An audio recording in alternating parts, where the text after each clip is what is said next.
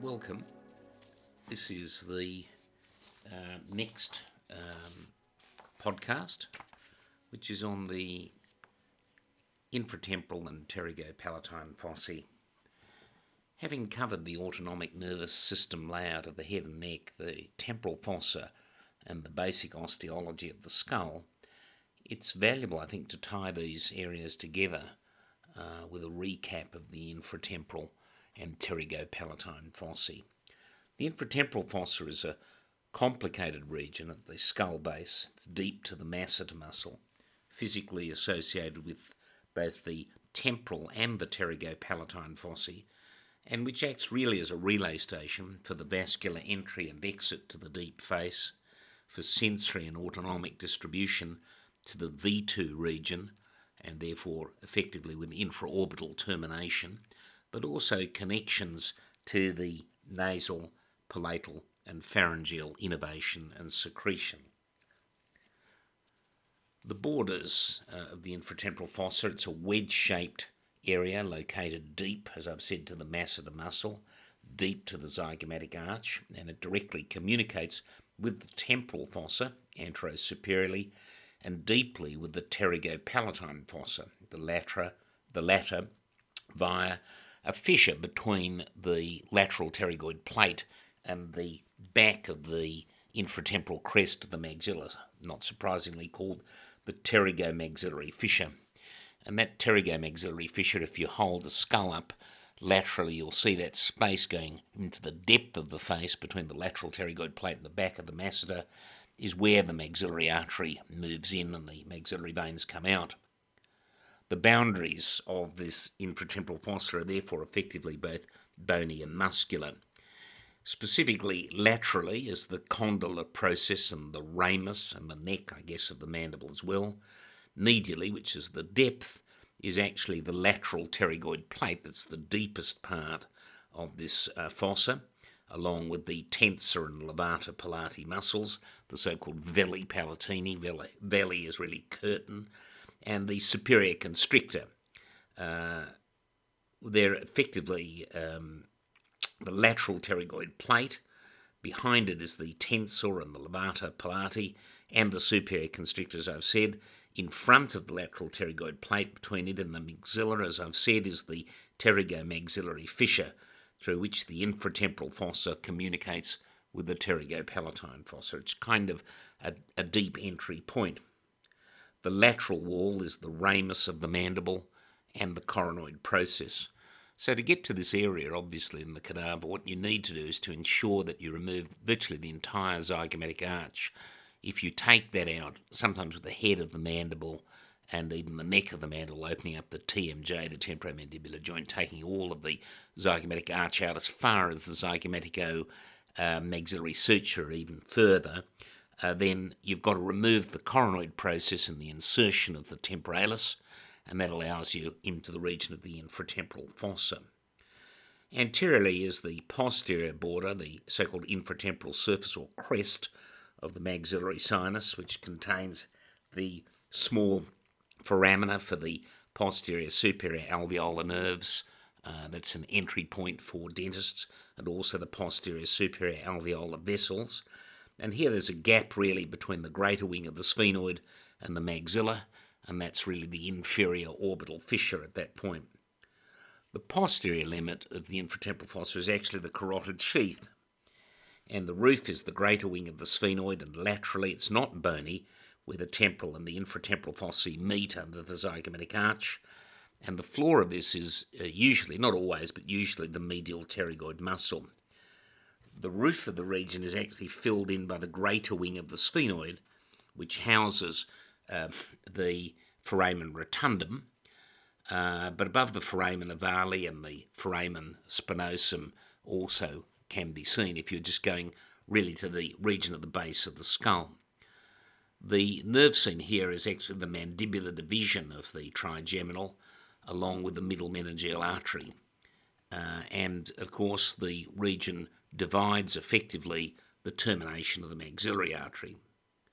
So the only other structures in this region to consider, therefore, are the mandibular nerve, obviously, the terminations of the maxillary artery, the pterygoid musculature, and some of the other muscles of mastication, along, I suppose, with the otic ganglion, which we've already mentioned. So then posteriorly also the boundaries also include the tympanic plate, the mastoid, the styloid process of the temporal bone, and superiorly is really the infratemporal surface, which is the inferior surface of the greater wing of the sphenoid bone. So that's the area that we're actually talking about. Now, I think before really reviewing this podcast, or perhaps listening to it, it might be recommended to re-review AHN 4, the Head and Neck 4 podcast, which was on the autonomic nervous supply of the head and neck, and also a bit of AHN 5, which is the podcast on the osteology of the region with an emphasis on the maxilla and the sphenoid. The fifth cranial nerve also requires some degree of revision from AHN 6, and so if you care to go back through those old podcasts, then they are relevant for this discussion. The contents, obviously, the infratemporal fossa is a relay station for entry and exit of arteries and veins to the depth of the face, for obviously the coordination really of the parasympathetic nervous system synapsing through the pterygopalatine ganglion, for the distribution of pseudomotor fibres to the numerous glands of the face, the inferior orbit, the nose, the pharynx and palate, and for the requisite sensation of this region. Pterygopalatine fossa, pterygopalatine ganglion, has a pharyngeal communication. It communicates through the sphenopalatine foramen with the nose. It continues on as the infraorbital nerves and vessels through the infraorbital region covering the middle third of the face. And then it has a descending component which goes down to the palate. Everything moving forward into the hard or bony palate is called greater. So greater palatine artery, greater palatine nerve. Everything moving back in the soft palate is called lesser palatine artery, lesser palatine nerve. So it's a fairly basic kind of arrangement if you appreciate that. And basically one landmark is the lateral pterygoid, and it allows really, I think, the appreciation of the termination of the maxillary artery as well as the ramifications of V3. So we've effectively said all we need to say about this region, but let's go through it in a little bit more detail. The muscles. There's some continuation here with the muscles, obviously the temporal fossa, the temporalis, and the masseter, and they've already been described in an earlier podcast, in the skull, in part of the osteology, in AHN 5. The infratemporal fossa has obviously the muscles of mastication. These are branchial muscles, the temporalis, the masseter, the medial, and the lateral pterygoid. And the pterygoids are located within the fossa. All right. The masseter, we need to go through that briefly, I suppose. A quadrilateral robust muscle with two heads. The larger superficial head arises from a tuft of ponderosus around the zygomatic bone, and the arch, really the inferior or anterior two-thirds of the arch, with fibres that pass inferiorly and also posteriorly to insert into the angle of the mandible on its front, and the lateral ramus. One might think of the inner insertion of the medial pterygoid, which is a bit similar, separating it into a kind of watershed muscle within the floor of the mouth. So the insertion of the medial pterygoid on the inner aspect of the mandible looks a little bit like the insertion of the masseter on the outer aspect, is what I'm trying to say. One doesn't think quite so much about the deep head of the masseter, which is more slender and muscular, arising more typically from the lower border posteriorly of the whole of the medial surface of the zygomatic arch. So people do think of a sort of deeper and more superficial head. And this is to be inserted in the up half of the ramus and up as high in some people as the coronoid process if they've got a rather hypertrophic masseter. The muscles of mastication, of course, are all innervated by the anterior division of the mandibular nerve. That's the V3, the motor nucleus, and that's specific from the precentral gyrus, the genu of the internal capsule, the motor nucleus of 5, and V3 then by individual branches. The action of the muscle is to elevate the mandible and raise the lower jaw, in effect really to shut the mouth, and it parallels the medial pterygoid, but it's stronger, and its superficial fibres of the masseter can protrude the jaw. The lateral pterygoid, the muscle has two heads, but some variability. The upper head is smaller, more superficial, originating in the infratemporal crest of the greater wing of the sphenoid bone, and it inserts into an area which is really, some people call it the pterygoid fovea, which is beneath the medial end of the mandibular head, as well as the articular disc of the fibrous capsule of the TMJ. There's a fair bit of expansion into that.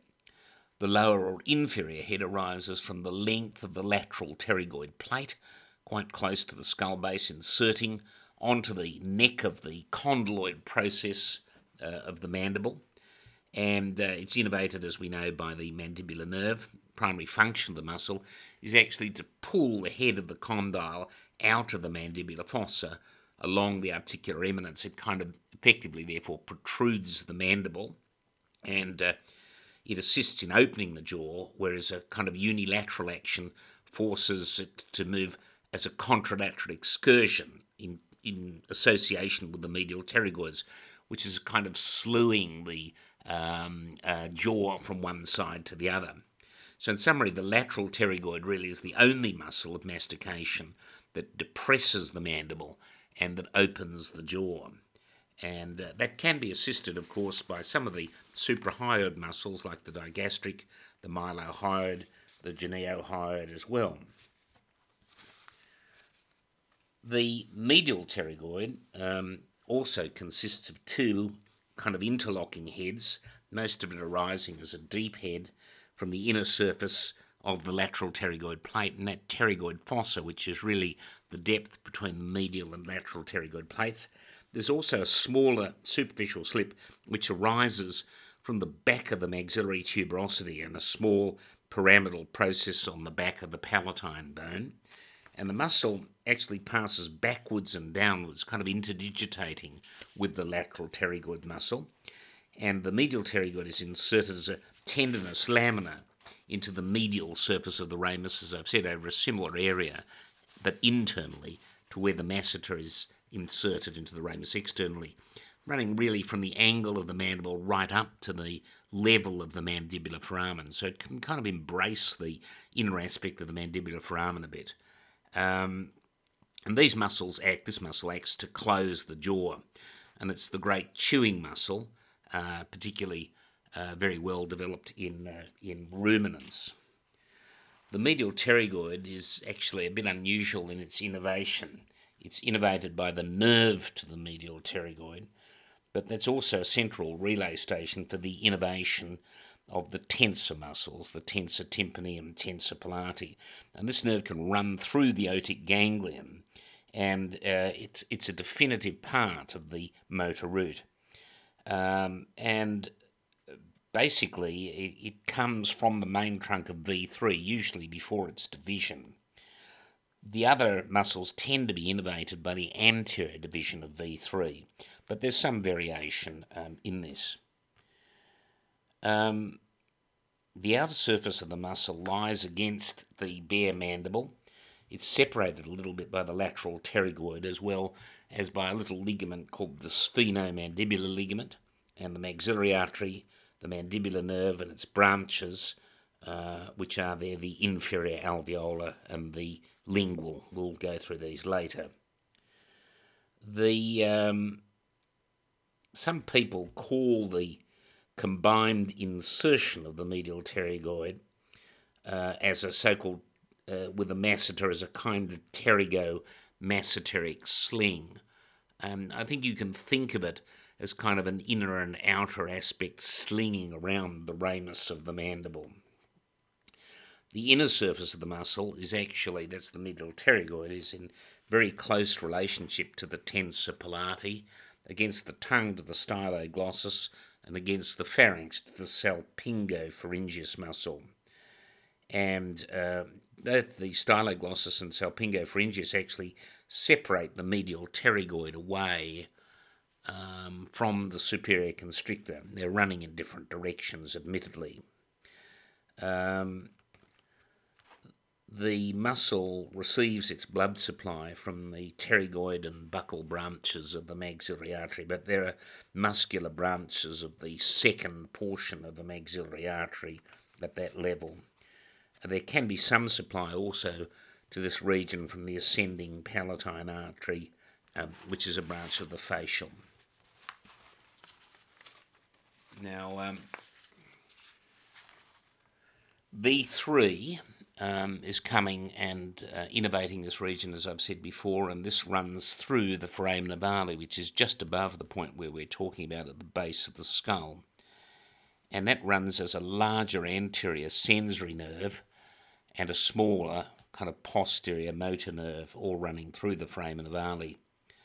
The branches that you'll see in this region when you do your dissection, if you've cut out the area particularly taken enough of the zygomatic arch, you'll see the auriculotemporal nerve, the buccal nerve, and the lingual nerve, and the inferior alveolar nerve. The sensory nerve there has a small motor component, which is the nerve to mylohyoid, and this appears just before the entry point into the mandibular foramen of the inferior alveolar nerve, and this pierces the sphenomandibular ligament, and it innervates the mylohyoid muscle and the small anterior belly of digastric just in front of it. The anterior belly of digastric doesn't get a Guernsey. It's not called the nerve to anything. It's the nerve to mylohyoid. So this area has a large anterior sensory nerve with a tiny motor component. The small posterior motor nerve is all motor, except it has a tiny sensory component, the sensory component being the buccal nerve innervating the mucosa over the inner aspect of the cheek around the second and last molar, and that's not to be confused with the buccal branch of the facial nerve. The main motor nerve, of course, is all of the motor nerve to the muscles of mastication, which we've already mentioned. It's a little bit more complex than that in the sense that the chorda tympani joins the lingual nerve here for parasympathetic postganglionic branches from the submandibular ganglion. These are the so-called GVE or general visceral efferent cells, and for taste as well, these are the so-called SVA or special visceral afferent cells. We don't like the term visceral, but that's what they're called because they're the viscera of the branchial musculature. The auriculotemporal nerve, of course, transmits the postganglionic fibres from the otic ganglion through to the parotid gland, and these are coming from the preganglionic lesser petrosal nerve, which is part of the glossopharyngeal. The other area that we need to consider is the maxillary artery here, and this is particularly seen in this segment. It can have a variable relationship depending on its relationship to the lateral pterygoid muscle, but it's typically divisible into three component parts. Everybody sort of asks what are the 10 branches of the maxillary artery, and people think that's a sort of silly question, but in a number of ways what we're asking is really what is the basic functional separation of the maxillary artery, and it has three component parts. The first we could call the mandibular part. The second, because it's around the pterygoid region, we might call it the pterygoid part. And the third, because it moves into the depth of the face through the pterygomaxillary fissure, as we mentioned before, is the so-called pterygopalatine portion. So the mandibular section has 5 branches, the pterygoid section has 5 branches typically, and then the pterygopalatine section may have 5 branches, but this can vary a little bit. The mandibular section typically runs on the lateral pterygoid, but sometimes it can be deep to it and running on the medial pterygoid, and that depends on the nature of the dissection, the orientation of the muscles. But the branches include something that runs in front of the tympanic membrane and something running behind it.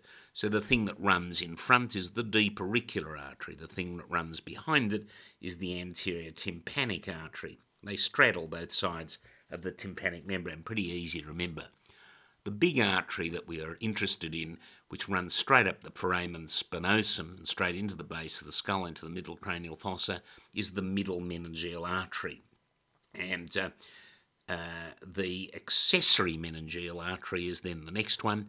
So this can run through the foramen ovale, or sometimes there's a little foramen between the foramen ovale and the foramen spinosum, which is called the foramen of Vesalius. Vesalius was a Belgian 16th century anatomist. And then the next is running down the mandibular foramen into the mandible itself, the inferior alveolar, or we used to call it the inferior dental artery. So there are 5 branches.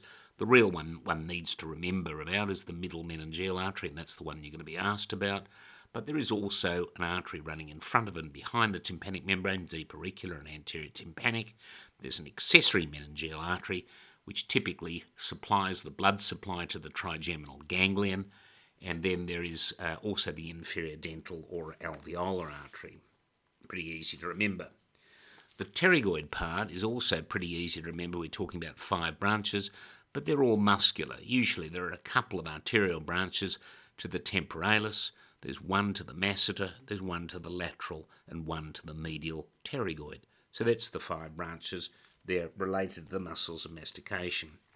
And then the third portion, which can be a little variable, goes into the pterygopalatine fossa, but again, it needs to connect to the nose, the pharynx, the palate, and the face.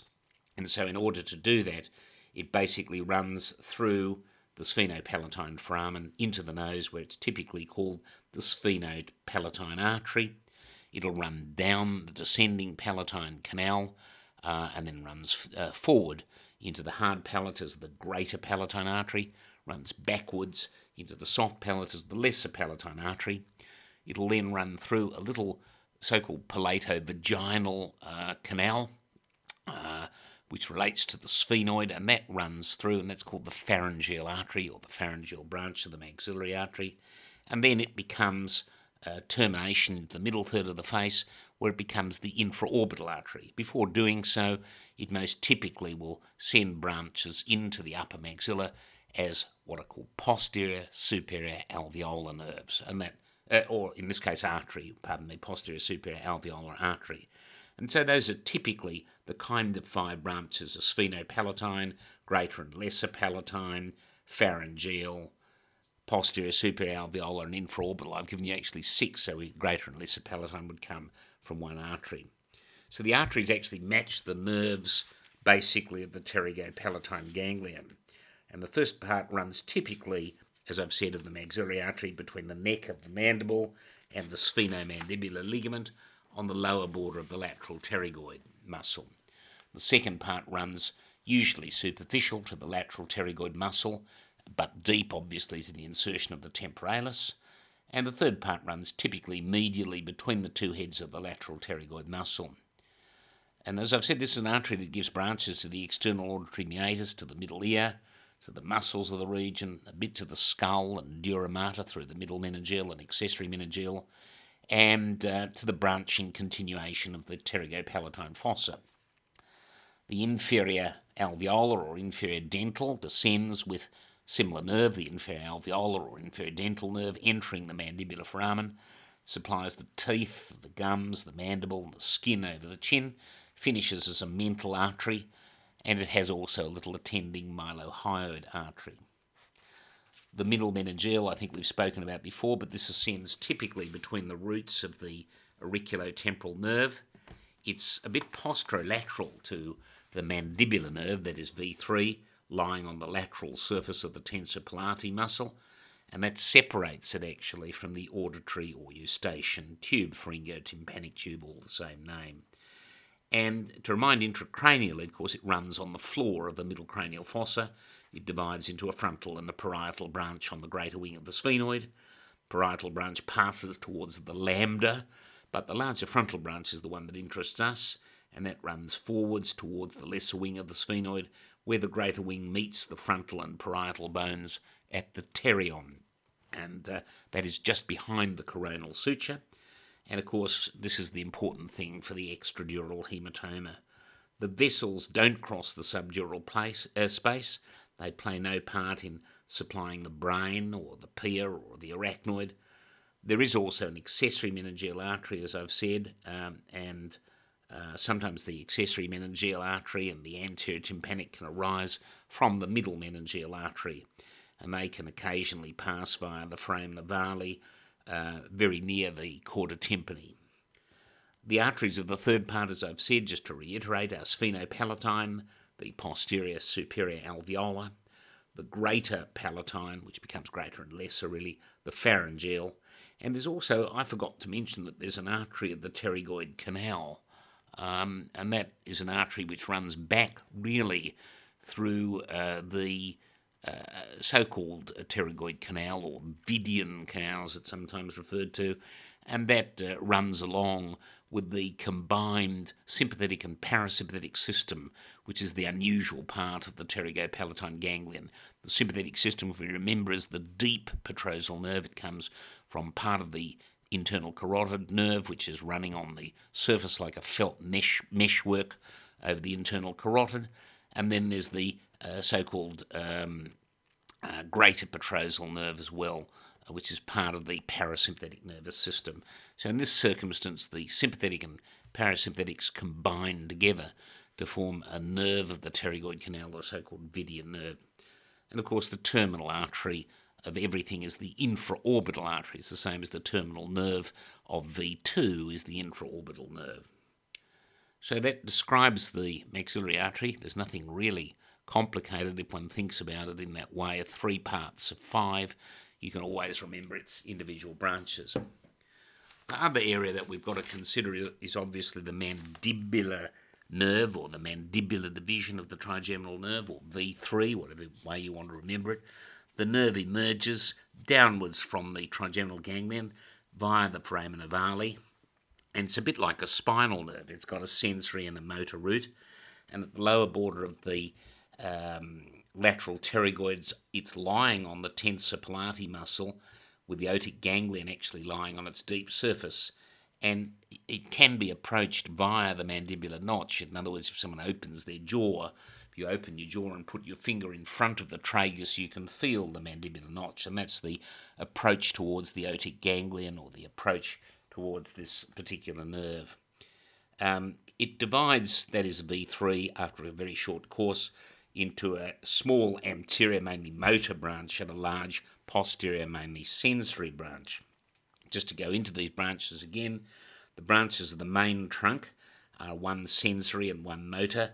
There is a meningeal branch, firstly, not to forget that. That's called the nervus spinosus, and it re-enters, kind of like a recurrent nerve, the middle cranial fossa, usually via the foramen ovale, but sometimes it can go through the foramen spinosum, and it innervates sensorily the posterior half of the middle cranial fossa, as well as the mastoid antrum and air cells, through the so-called petrosquamous fissure, along with some twigs to the cartilaginous portion of the auditory tube.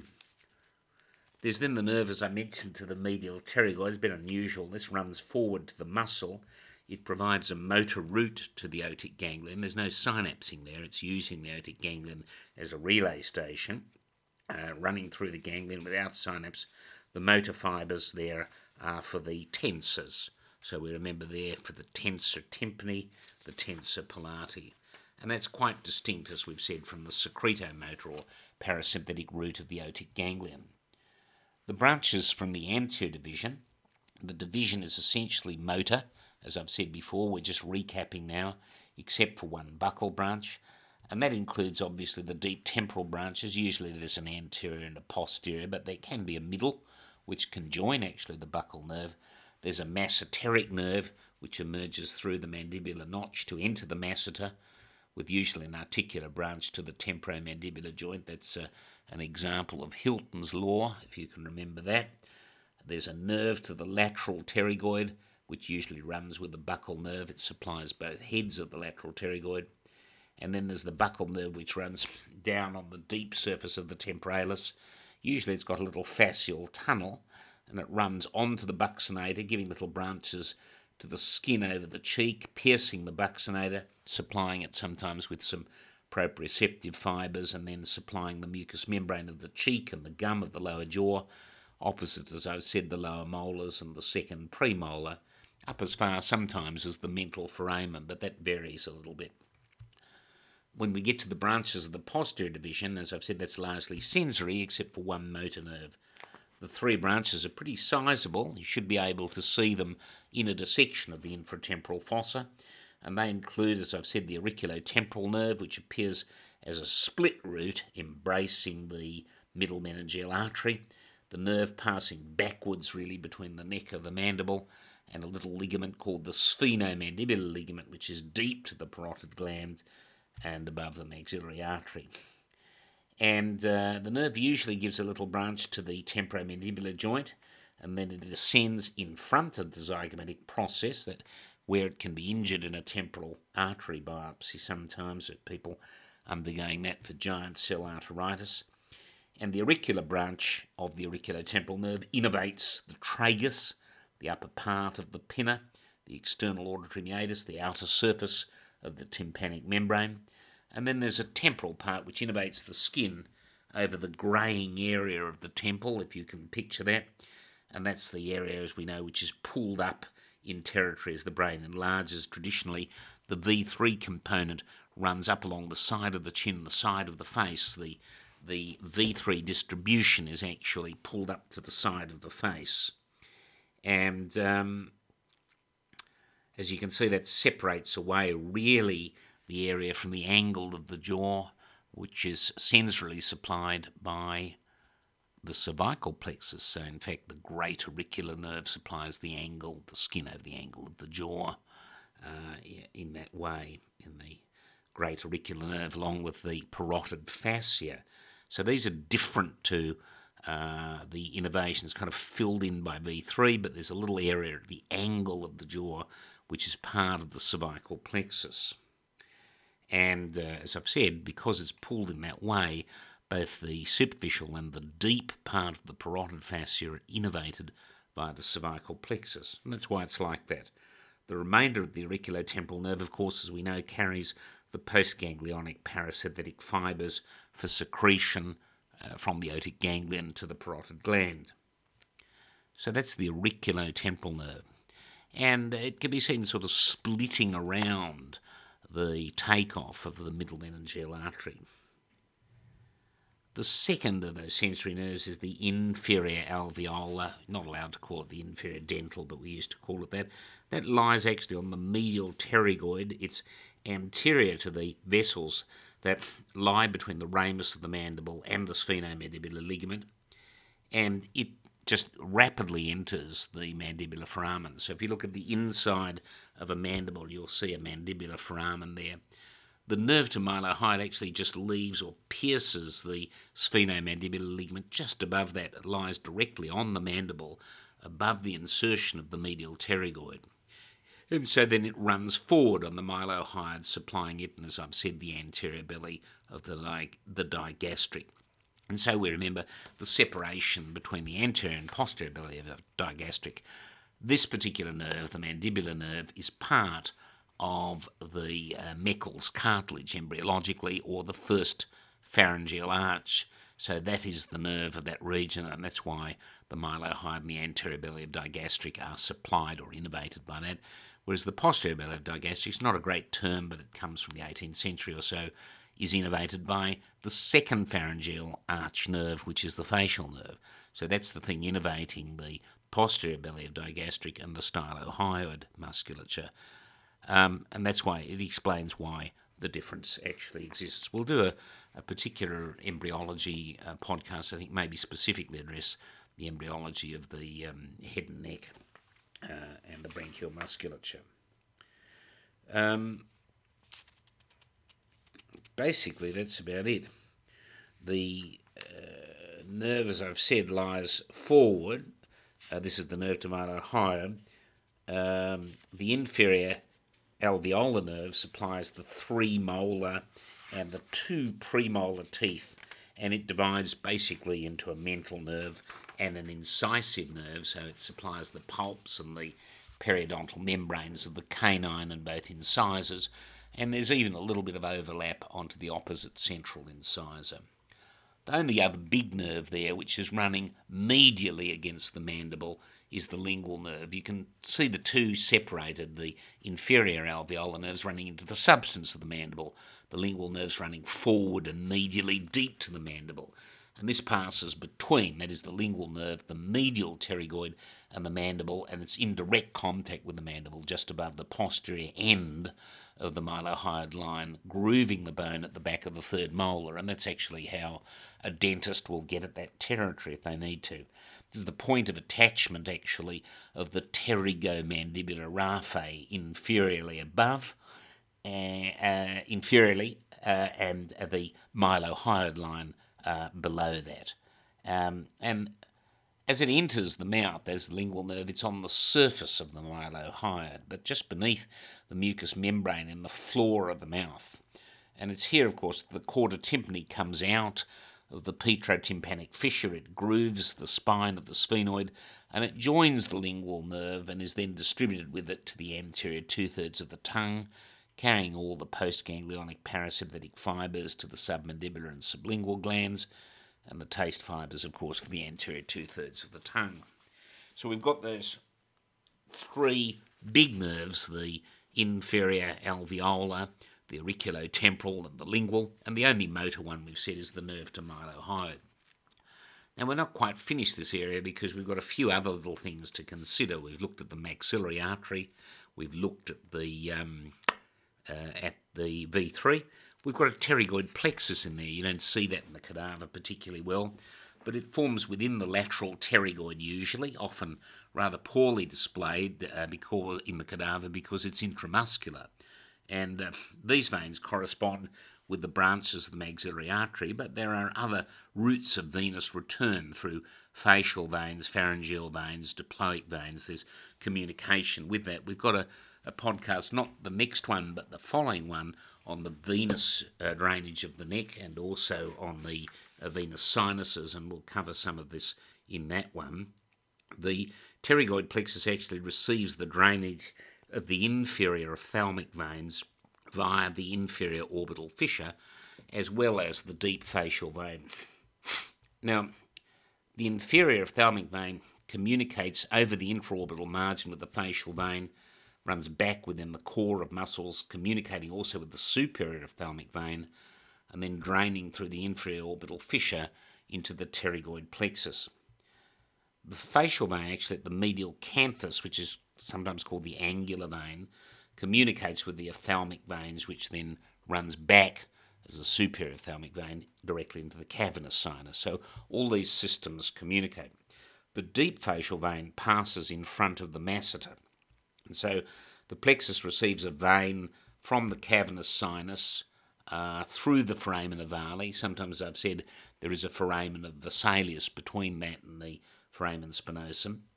And then deep to the neck of the mandible usually are a couple of rather stout maxillary veins which run back and join the superficial temporal vein to become or form the retromandibular vein.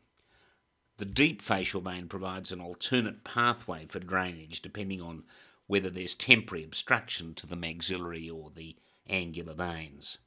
The plexus is actually valved and it sucks blood from relatively incompressible parts like the facial bones and the orbit, and by the sort of pumping action of the lateral pterygoid, it pumps blood back into the maxillary veins. And some people have likened that pumping process by chewing and moving of the lateral pterygoid to a kind of peripheral heart. The idea has been likened by Last, if you like, to the effect of a kind of pterygoid pump, the diaphragmatic return of blood, the stretching of the limbs with removing stagnant blood from pooling and yawning, and this kind of combination of activity pumping venous blood back into the central system. There are several additional things that we want to add that are little add-ons to this region. One is the so-called sphenomandibular ligament. We've briefly mentioned this before. It broadens as a tough, flat band of tissue passing from the spine of the sphenoid, which is just there, down to the lingular and the lower margin of the mandibular foramen. And it's actually part of, embryologically, the perichondrium of Meckel's cartilage, which is kind of chondrified mesoderm on each side of the first or mandibular arch as the maxillary processes to form the upper jaw and the palate. The dorsal end of the sphenomandibular ligament or really the dorsal end, pardon me, of this mandibular arch actually forms the incus and malleus. We'll have, as I've said, an embryology section on this to cement it a bit. But it also forms the anterior ligament of the malleus and the part of the sphenomandibular ligament, which, as I've said, is the fibrous perichondrium of Meckel's cartilage. The lingula is a small kind of persistent part of that cartilage, and the intervening part of that Meckel's cartilage is then the mandible, which ossifies in membrane at about the 6th week. Between the sphenomandibular ligament and the neck of the mandible, as I've said, is the auriculotemporal nerve and the maxillary artery and the maxillary vein. And between it and the ramus of the mandible is the inferior alveolar neurovascular bundle, which enters the mandibular foramen. The ligament is pierced, as we've said, by the nerve to mylohyoid, which lies in the groove on the mandible against the free origin or margin of the medial pterygoid muscle.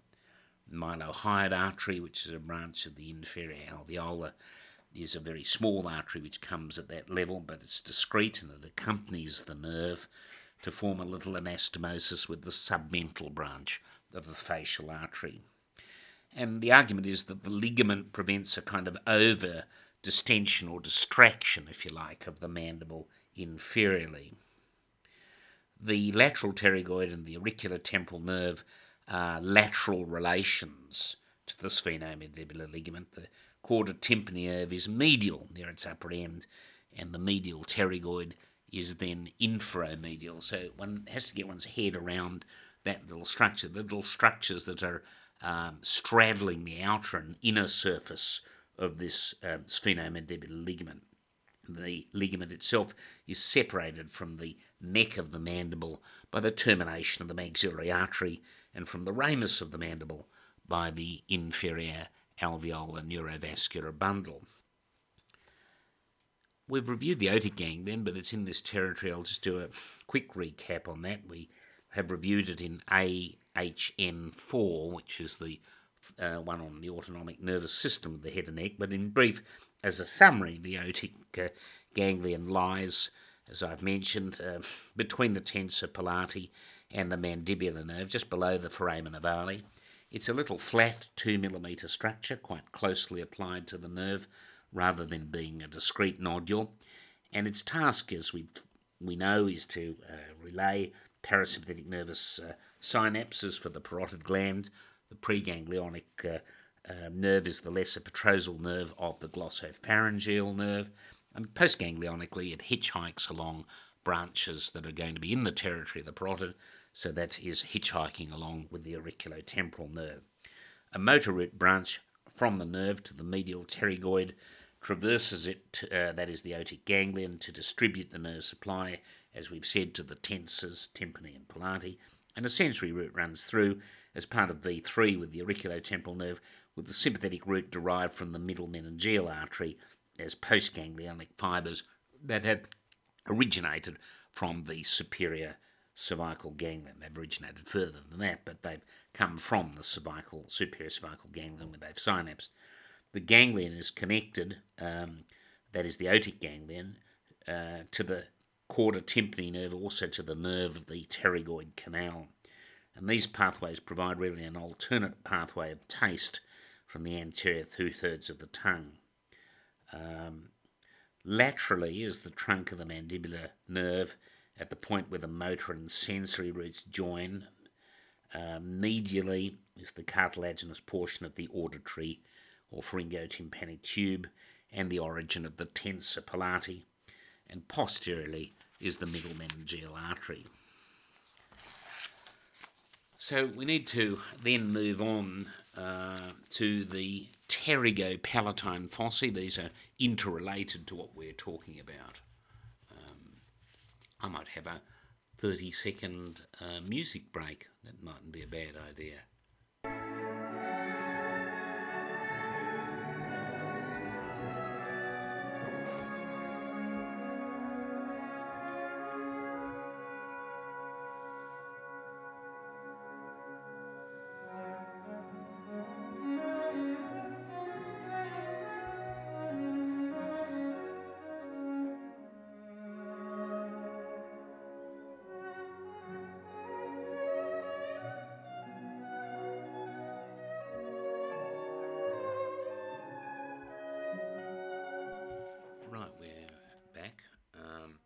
extend this just into the pterygopalatine fossa. It's a small but discrete space. A lot of the anatomists ask quite a lot about this area, but it is important to conceptually grasp it. It's a discrete space that lies really between the back of the maxilla and the front of the pterygoid process of the sphenoid bone, and it directly communicates with the depth of the infratemporal fossa. I think one should think of it as a sort of room or corridor with entry and exit windows, whose task is really to be a relay station concerned with the nerve and blood supply to the middle third of the face. And it cannot be strictly seen very well in the intact skull, but it communicates with the lateral depth of the face at the pterygomaxillary fissure. So in effect, what you've got is that the roof is the foramen rotundum, just to briefly go through it, and at the back near the roof is the pterygoid canal, or Vidian canal. And at the outer lateral aspect, near the lateral pterygoid plate, is the fissure we mentioned before, the pterygomaxillary fissure. So going through the pterygomaxillary fissure are the maxillary arteries and coming out of the maxillary veins. So you've got the vascular supply going into the pterygopalatine region. Then through the roof is the foramen rotundum, so that's V2. That's the sensory component to the middle third of the face and the paranasal sinus and glands. And then through the back of the roof, you've got the autonomic nervous system coming, as I've said, by the combination of the sympathetic root, which is the deep petrosal nerve, the parasympathetic root, which is the greater petrosal nerve, and that becomes the nerve of the pterygoid canal or Vidian nerve. So all of this is going through the pterygopalatine fossa, the vessels, the sensory supply, or afferent sensory nerves, and the autonomic nervous system. All of that relays through only the parasympathetics synapsing in the pterygopalatine ganglion, and then everything is distributed, as I've said, to the infraorbital region, the middle third of the face, and then, of course, into the nose via the sphenopalatine foramen, into the palate, as we've said, by the descending palatine canal, and back through the palatovaginal canal into the pharynx. And so, really, that's how all of these glands get their blood supply, their sensory innervation, and their autonomic nerve supply. And that's the way the system works. The boundaries, of course, of the pterygopalatine fossa are the back of the maxilla, the lower part of the lateral pterygoid process, are interposed by a small part of the pyramidal process of the palatine bone. On the lateral side, the nose, the maxilla, is separated from the medial pterygoid plate by the perpendicular plate of the palatine bone, with the greater palatine canal opening inferiorly onto the hard palate. So the pterygopalatine fossa is bounded posteriorly by the roof of the sphenoid bone. That's the area contains the pterygoid canal and the foramen rotundum, so both of those are contained within that part of the body of the sphenoid. Medially is the palatine bone with the notch basically forming the so-called sphenopalatine foramen, and anteriorly by the posterior wall of the maxilla. And the roof, therefore, is effectively the body of the sphenoid and a bit of what's called the orbital process of the palatine bone. Now, leading in, as I've said, on the lateral side is the pterygomaxillary fissure. So in go the maxillary arteries, out go the maxillary veins. In the roof is the foramen rotundum, we're just reiterating here, and that leads the fossa to pass laterally in the inferior orbital fissure to reach the infraorbital groove and foramen.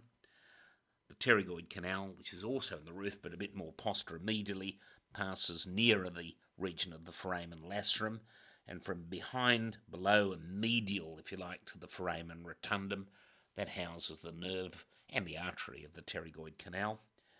And then those are the entry points, basically, into this little room or corridor, which is the pterygopalatine fossa. The exit points, obviously, are the things we mentioned before. It's got to get out into the nose, and it does so medially via the sphenopalatine foramen. Part of that is by the orbital process of the palatine bone. It goes inferiorly into the palate, as we've said, forward into the hard palate, greater palatine foramen, backwards into the soft palate, lesser palatine foramen, and then it runs back through a little area called the palatovaginal canal. There's a vaginal process of the palatal bone, and that basically is the pharyngeal artery or the pharyngeal nerve, and this is the running back into the palato-vaginal canal in the roof of the nose. So in summary, again, I'm just reiterating so that it's in people's minds, the borders of the pterygopalatine fossae are formed by the palatine, maxillary and sphenoid bones. Anteriorly is the posterior wall of the maxillary sinus, posteriorly is the pterygoid process of the sphenoid, and the inferior part is the palatine bone and those palatine canals. Superiorly is the inferior orbital fissure, medially is the perpendicular plate of the palatine bone, and laterally is the pterygomaxillary fissure. The contents, as we mentioned before, the fossa contains the maxillary vessels and the maxillary nerve, the pterygopalatine ganglion. The ganglion sends its branches out to the nose and palate, and V2 supplies, as we know, the upper teeth, the floor of the orbit, the skin of the face, and the paranasal sinuses. We mentioned it before, but I'll reiterate that the maxillary nerve gives a meningeal branch to the front aspect of the middle cranial fossa, and then passes, as we've said, via the foramen rotundum into the pterygopalatine fossa, the apex or roof of that, and it ends as the infraorbital nerve.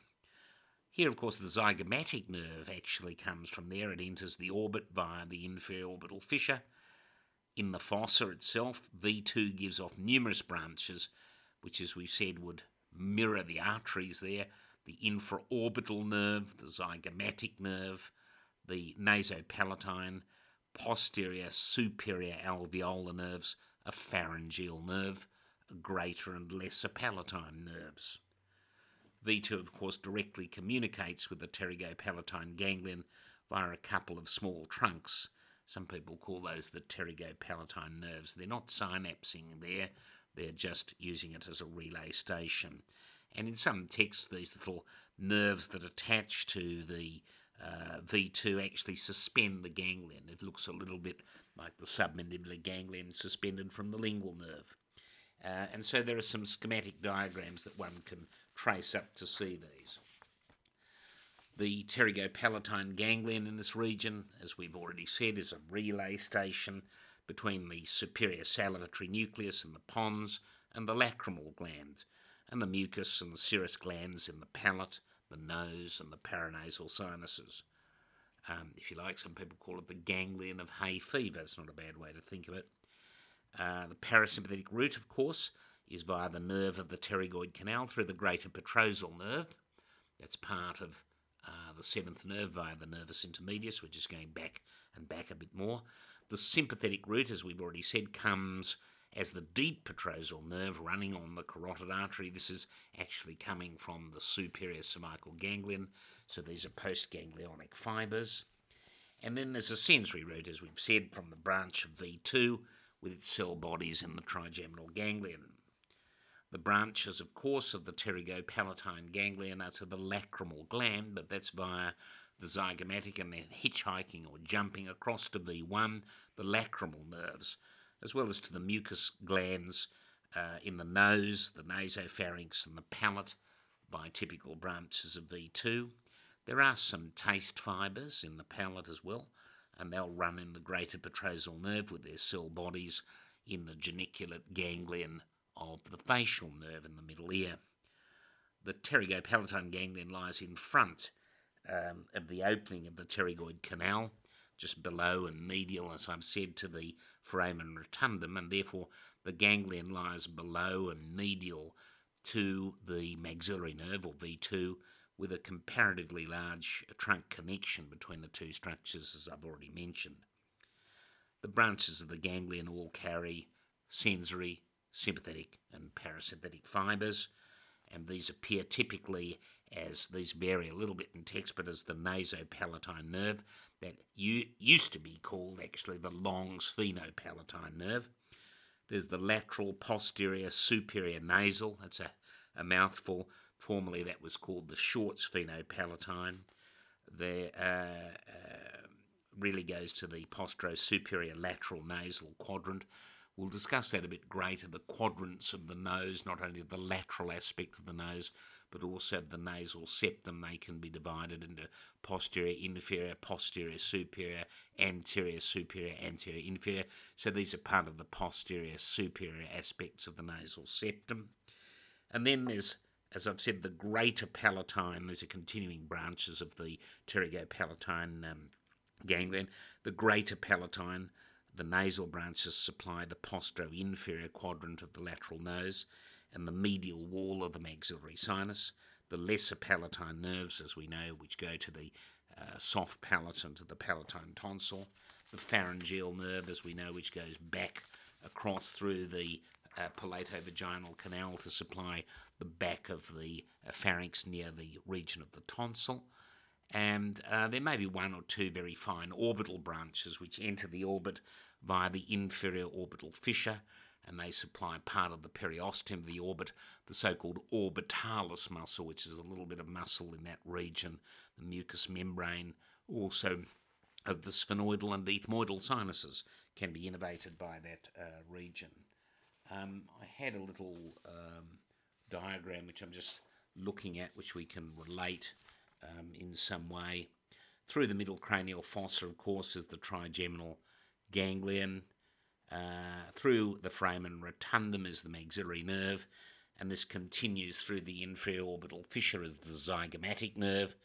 It goes through the infraorbital canal where it becomes the infraorbital nerve. It runs through the sphenopalatine foramen as the nasopalatine nerve. It runs through the pharyngeal canal, or the palatovaginal canal, as the pharyngeal nerve. It runs through then the palate, as we've said, as the greater palatine and lesser palatine nerves. And that's basically it. There are a few other areas that need to be just finished off in this region. The TMJ, I suppose, the osteology of the mandible, which we'll leave, I think, for another time. We'll briefly mention just, I think, the temporomandibular joint in this region, and that'll allow us just to summarise. The temporomandibular joint, squamous temporal bone, mandibular fossa, and the head of the mandible. It's a synovial joint, separated into upper and lower cavities by an articular fibrocartilaginous disc as an atypical synovial joint without any hyaline cartilage. The capsule is more spacious above, with the disc moving forward with the head, with a posterior attachment nearer the temporal bone without much sort of posterior movement. And so the disc is rather asymmetrical and undulates with a thin centre and supported in its stability by the lateral pterygoid, which inserts into it. The joint is supplemented in front by a lateral temporomandibular joint ligament, which tightens as the head is retracted, as well as in jaw opening, with the sphenomandibular ligament included as a kind of accessory limiting ligament of the joint. The nerve supply, as we've said, is from the auriculotemporal nerve and a few fibres from the nerve to masseter. Mechanically, the joint is most stable with the teeth in occlusion, and these stabilise the mandible on the maxilla, with some limitation of forward movement of the condyle because of the configuration of the articular tubercle and because of temporalis contraction, but also some contraction on one side of the mandible by the masseter and on the other side by the medial pterygoid. Backward movement of the TMJ is limited by the configuration of the joint, the lateral TMJ ligament, and by the lateral pterygoid. And despite that, obviously, forward dislocation is the only real way that can occur. The normal gape is about 2 fingers slightly separated. That would be one way to think of it. The mandibular movements act as protraction and retraction, so-called protrusion and retrusion, if you want to use that word, depression and elevation, which is basically opening and closing of the jaw, and a side-to-side or slewing kind of grinding movements. So protraction is largely the function of the lateral pterygoid. Retraction is the temporalis. Depression is a really hinge movement, but there's also a gliding movement on the disc. So the lateral pterygoid pulls the head forward, the chin is pulled down and back, So it's an accessory mastication muscle could be included in that activity. That would be the posterior belly of digastric. And that axis of movement passes through the mandibular foramen, and it swings around the sphenomandibular ligament, which kind of holds the mandibular foramen at a constant distance from the base of the skull. So you can think of that swinging around an axis. Elevation is a bit different, closing the jaw. Obviously, we've got more muscles that do that, most of the muscles doing it. So that's the masseters, the medial pterygoids, and the temporalis, and they slam the jaw shut. In small movements of the axis of movement, there is through the head, whereas wider movements, it's also through the mandibular foramen, with the head moving sort of forwards and downwards. So in summary, the lateral pterygoid is, in a sense, the odd man out by helping to open the jaw. The side-to-side or slewing or grinding movement is a combination of the medial and lateral pterygoid. And one, I think, could also add the movements of the floor of the mouth, the action of the two mylohyoids. There's equally the geniohyoid, the stylohyoid. They determine the AP position of the hyoid bone, with the mylohyoid raphe being passively lengthened or shortened, a little bit like a sort of accordion or concertina. The elevators of the floor, obviously, are then the mylohyoid, the geniohyoid, and the stylohyoid, everything above. The depressors are all the infrahyoid musculature, and I suppose also the platysma.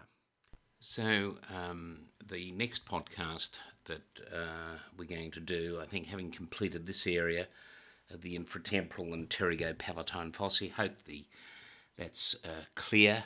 The next area we're going to talk about will be the arterial circulation of the head and neck.